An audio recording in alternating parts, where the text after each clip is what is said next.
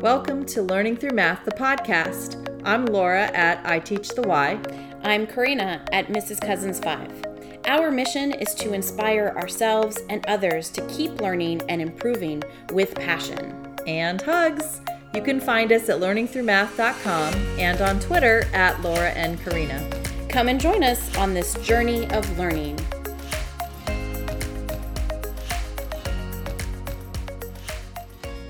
Thanks for joining us. We are recording this in March of 2023. I had to stop a second because it's our spring break. Right? We lose all track of days and when it is, what it is. All right. And welcome to episode 105. What is rough draft math?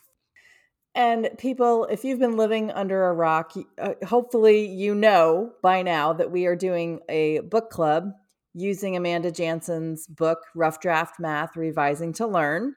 And that's something that we're going to get into today. Or if you've been on your spring break like us and have no idea what day it is, what time it is, right? That to me is living under a rock, which I get. I totally understand. Listen, I'm not even home.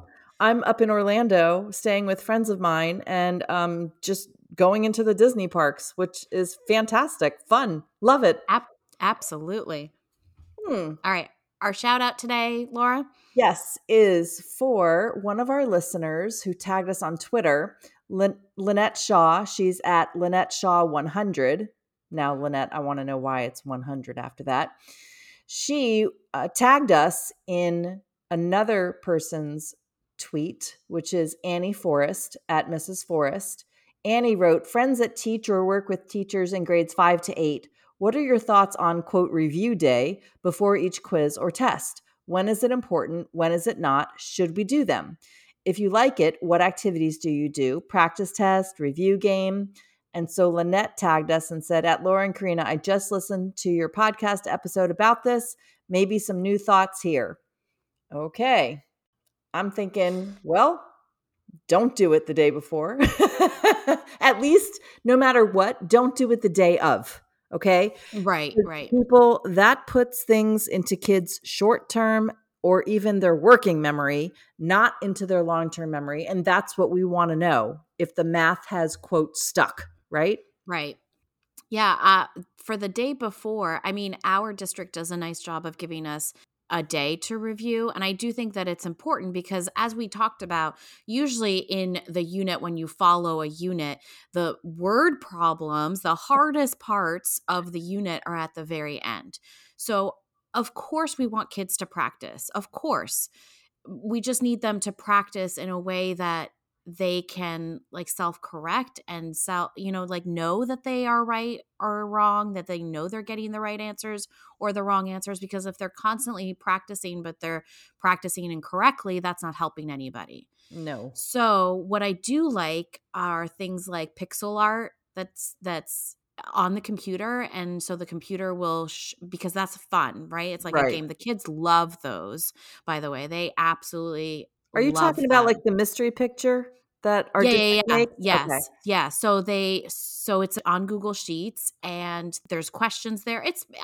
Most of them are calculations. They're not, It's not like it's, these beautiful, wonderful tasks that they're trying to solve.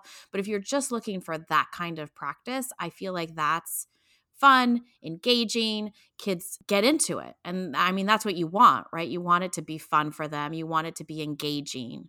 Didn't you make one of these? Yeah, I did. I did. I was like, I think last year, the year before you did, didn't you? Did, yes. And then escape rooms are a big hit too, where they have a code that they have to put in order to get to the next level. So like that kind of gamification of math is fun for them. So I think when you can bring in something like that, that's like a game and they enjoy it and they have fun with it, then why not? Exactly. There's nothing wrong with that.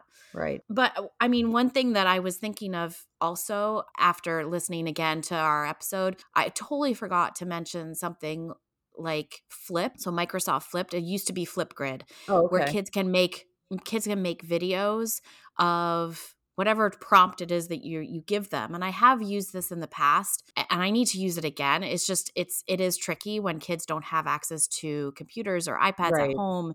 It's harder to do. But I did do it where they did it for homework, and they had to choose a problem from their homework sheet, and they had to model it in some way, right? Explain it, teach it to all of us. I remember And when you did this. yeah, and their videos were so good. And again, like then you have those videos, you can show them to your next classes, your next year's class. So I think something like that is really beneficial also. It's a great way to review. Well, how do you see it?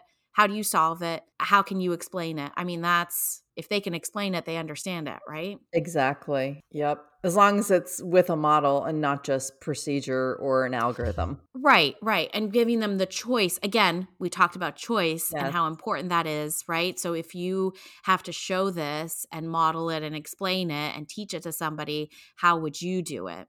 So, Okay, I was going to share something as a reflection, but I think I'm changing this to good news because on my spring break here, and of course I'm scrolling through Twitter because isn't that what we all do, right? Still try to learn. yep, yep. And I came across NCTM and it says our latest position statement on procedural fluency in hashtag mathematics is out now. Read the full statement here. And of course, I'll link it in the show notes for everybody. Yeah. But Karina hasn't heard this yet. No. There's basically 4 position statements, and I'm going to read each one to you, and then we can talk about that. Okay. Okay. So the first one says, and I just want to say, shout out, thank you, NCTM, for putting this out. Yeah. All right. First one, conceptual understanding must precede and coincide with instruction on procedures. Yeah. I mean, it's the whole CRA thing, sweet spot in the middle. Yes. Like 1,000%. 1,000%. The second one says procedural fluency requires having a repertoire of strategies. Yeah. Okay. So pause for a second. So I do Okay. want to talk about both of those actually, because they do both combine. But you and I both know when we went to the session, the week training, Eric Jensen, the brain, learning about how the brain works and everything. It was teaching with the brain in mind, or teaching. Yeah. It's all about connections. So Right. we know that. We know that the more connections are being made, those neurons that are connecting to each other, the more The better understanding. yes. So if you can connect it to the conceptual and the representational, the procedure is going to stick. Exactly. And that's what we want. At the end of the day, we want them to be able to, whatever procedure they want to use, we want them to be able to use it effectively. Exactly. Okay, here comes the third one. Ready? Mm-hmm. Basic facts should be taught using number relationships and reasoning strategies, not memorization. Yeah. NCTM, mic drop right there. Yep. Yeah. I mean, Yeah. Okay, and here comes the last one. Ready? Okay. Mm-hmm. Assessing must attend to fluency components and the learner. Assessments often assess accuracy, neglecting efficiency and flexibility. Yeah. Yes. 100,000%. Okay. Can you go? Let's go back to number 3 for a second. What was number 3 again? Basic facts should be taught using number relationships and reasoning strategies, not memorization. Yeah. So here's the problem. Why? Right? Because if you memorize something, you haven't made those connections, and this is where I think I said this in the last episode. This is where the summer slide comes in. Yes. Because they come back from summer and they don't know any of it, and you know that they've been taught it. Mm-hmm. You know that it's been quote unquote taught, And maybe it's been shown. Maybe they did quote unquote learned it that school right. year. Yeah. But then they come back and there's it's nothing. out. It's out the door. Exactly. So that's the problem, and that's the battle that we're trying to tackle, I guess. Yeah, it's true. But I love it. Number relationships and reasoning strategies. So if you don't know 6 times 7, well, maybe you know 5 times 7 and add one more group of 7 on there. Yeah. Yes. Yes. And then fluency is not just accuracy, it's efficiency and flexibility. And I'm so glad that this is in a way that's accessible to teachers to understand. Yeah. And I do feel like this is also kind of in response to the science of math that's been going out and has been popping up on Twitter as well, Laura. And I just want to we tell the wanted listeners, yeah. we talked about discussing it here on today's episode. However, I don't have my arsenal of weaponry, aka all my books, because Yeah. I'm not at home. So we're going to save that for another episode and maybe even have a guest or two come on to talk about science of math. Yeah, I think that would be helpful. And I'm trying to be like calm even saying those words right now because Yes. I did start like digging down the rabbit hole and I don't like what I see. Right. Yeah. Yeah. Okay. Okay. All right. Moving on. Yes. Moving on. Let's talk about rough draft math. Okay. So Let's do the that. first thing we want to talk, we've been really enjoying the book so far. We're only right now, as of right now, we've only read chapter 2, right? Chapter 1 and chapter 2. I haven't gone into anything else. You haven't read chapter 3 yet, have you? I haven't yet. No, I'm Okay. going to wait till the day of book club and Yeah, read same. it because honestly, I didn't bring it with me. Whoops. But That's fine. I also forgot my toothpaste. So there you go. Had to go to Target to get some toothpaste. Oh man.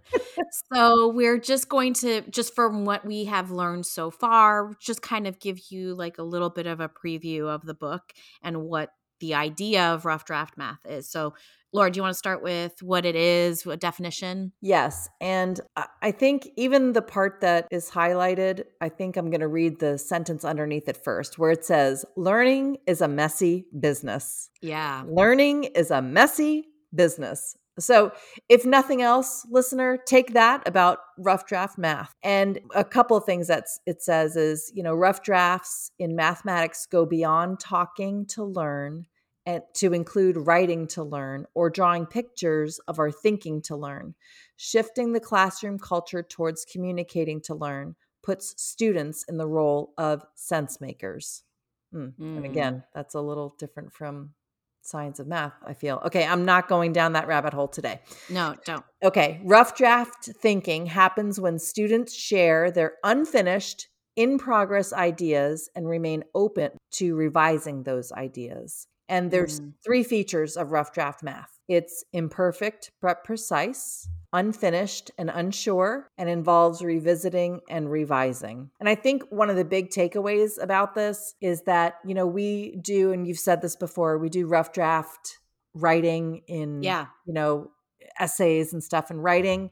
Why don't we do that in math as well? And one thing I'm thinking about when we talked with our book club members is about, or maybe this was even somewhere else, was I reading? You tell me, about like the amount of time that we need to give kids. Did we talk about this in book club? I think so, yeah.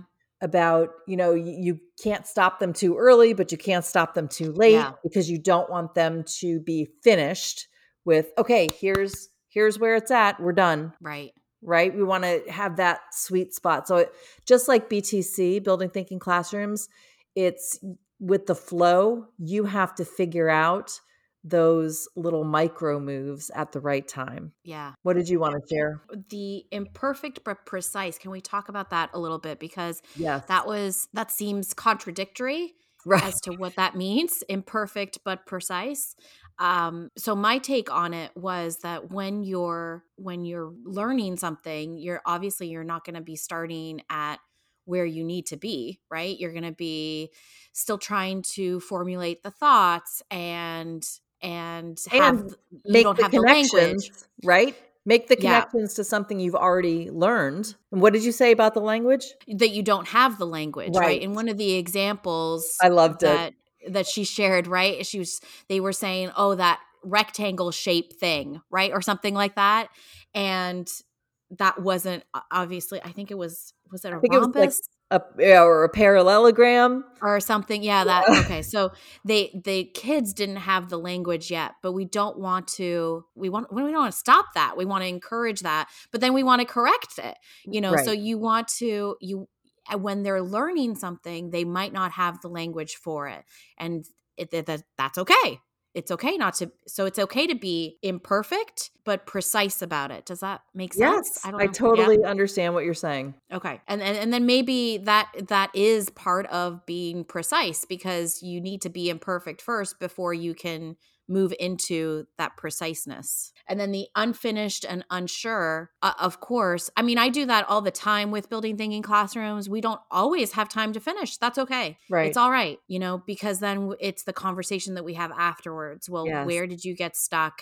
How could we have moved forward? What are some things, what are some ways that we could finish? And sometimes we just don't finish, and that's fine. We don't get an answer.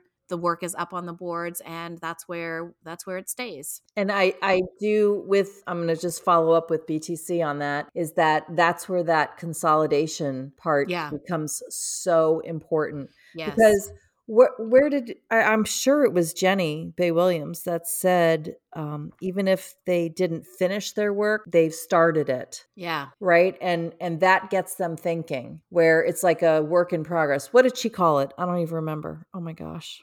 Sorry. It's okay. Jenny, just let me know what I'm trying to say. I know you know. I'll tag her, ask her. And then the last one involves revisiting and revising. I think, like you said, we do that in other subjects, but we don't necessarily do that in math, and we need to. Yes. There's a lot of benefits in going back to your work to see how you solve something and how your thinking has changed and progressed even throughout a unit. So I was listening to Pam and Kim's latest episode, and it was their dividing fractions part 3 episode. Mm-hmm. And that got me thinking, as soon as you read involves revisiting and revising, because with the problem strings that Pam was giving Kim, every time that she did that, Kim went back to, well, this is what you just did. Right. So here's how I'm thinking about this for this problem. And so again, problem strings, I mean, another great way for kids to make connections. I was just about to say, to make connections. Again, making those connections, because we want their work to be more than just memorizing. We want their work to be what they understand and what they see. Yeah. That's I was way just more going to say powerful. Understand as soon as you said it. Yeah. Okay. And then another thing that was brought up in chapters 1 and 2 was the rights of a learner. Oh, yes. And I love these. I actually, the first time I think this is why I wanted to read the book, honestly. Yes.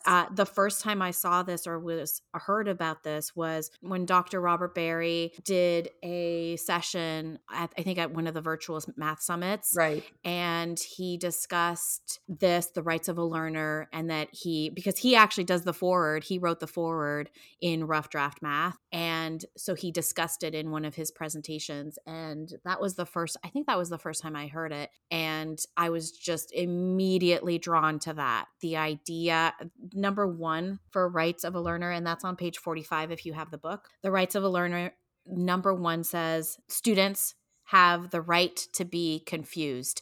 And that to me it's just so good. It's so good because kids always think that being confused is a bad thing, but it's a necessary thing in order to learn. I just love that so much. Me too. Number 2 says that students have the right to make mistakes. Number 3 says they have the right to only say or write what makes sense to you. So to them, right? Which is so good too. Number 4, the right to revise your thinking. Oh, that's probably my favorite one. Yeah.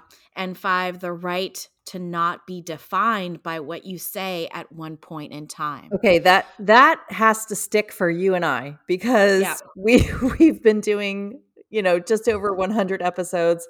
I'm kind of afraid to go back and listen to what we said in the first, 30 or 50 or whatever. I am going to link this to the show notes. I printed this out probably the first time that I heard about the rights of the learner, and it's from Democracy in Education, The Rights of the Learner, a Framework for Promoting Equity Through Formative Assessment in Mathematics Education. Probably going to butcher her name.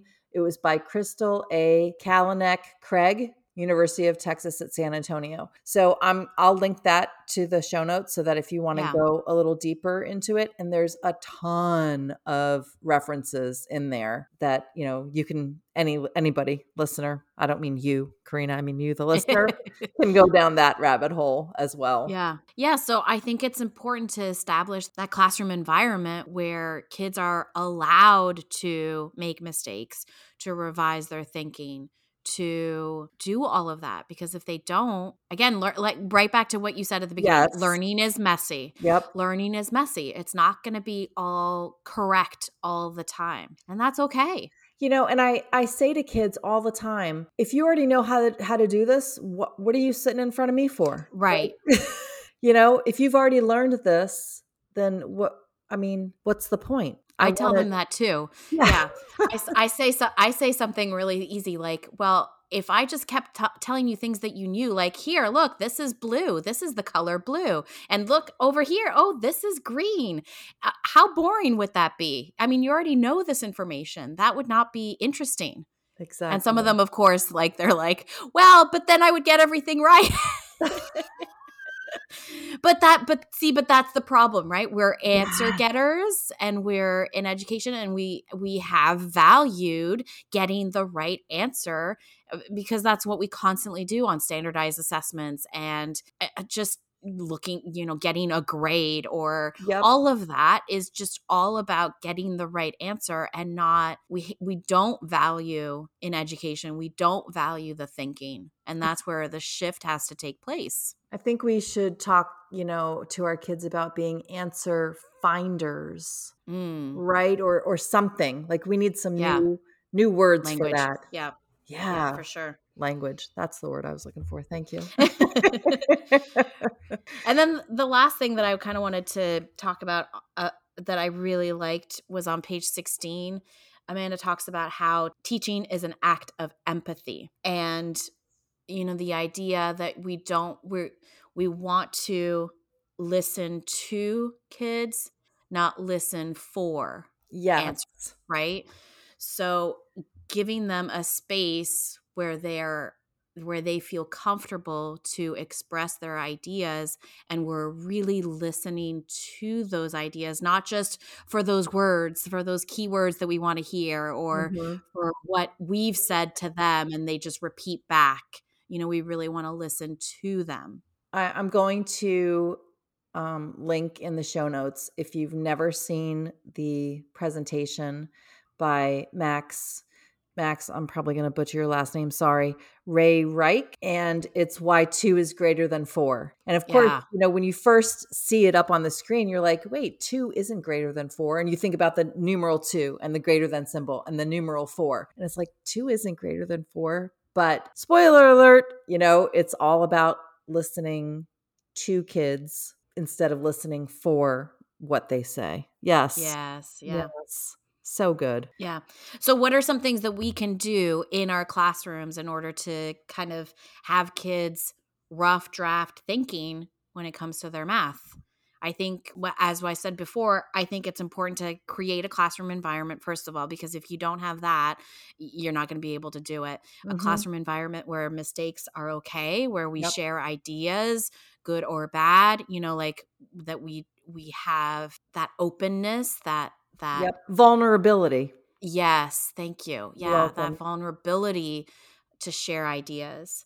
It's also important to be able to talk about correct and incorrect answers. So not just correct ones and not just incorrect ones, but to have I think a balance of both. And for me too, Laura, I think it's about not really slowing down, right? To be able to articulate thinking and express ideas and share those ideas at multiple times throughout their learning progress, idea making or a problem solving, right? Whatever it is, like you want to stop at multiple points, not just at the end, not just at the beginning. You want to show that learning is messy. Absolutely. Oh my God. Any others? I think you summed it up pretty well. And if I forgot anything, I'll say it in the reflection for next week. But listeners, we want to throw out our challenge to you. Of course, it's the same as a couple weeks. Join us in this learning journey and join our book club. I do want to shout out all of our book club members because, I mean, again, these are people that are doing this on their own time with no benefit, like as far as certification or things like that. It's for their own learning. And that's the movement that you and I have been wanting to create this whole time with our podcast. Yeah. Let's learn. Exactly. Through math with people on the journey. Yeah. Let's learn together. And with hugs. You know that. And with hugs. And with hugs. Thanks for joining us. We'd love for you to subscribe to our podcast and give us a 5-star review on your favorite podcasting platform. We invite you to join the conversation on Twitter by using the hashtag #LearningThroughMath. We'd love to hear your feedback. Make sure to tag us at Laura and Karina. It's always a pleasure to talk to you. To you too.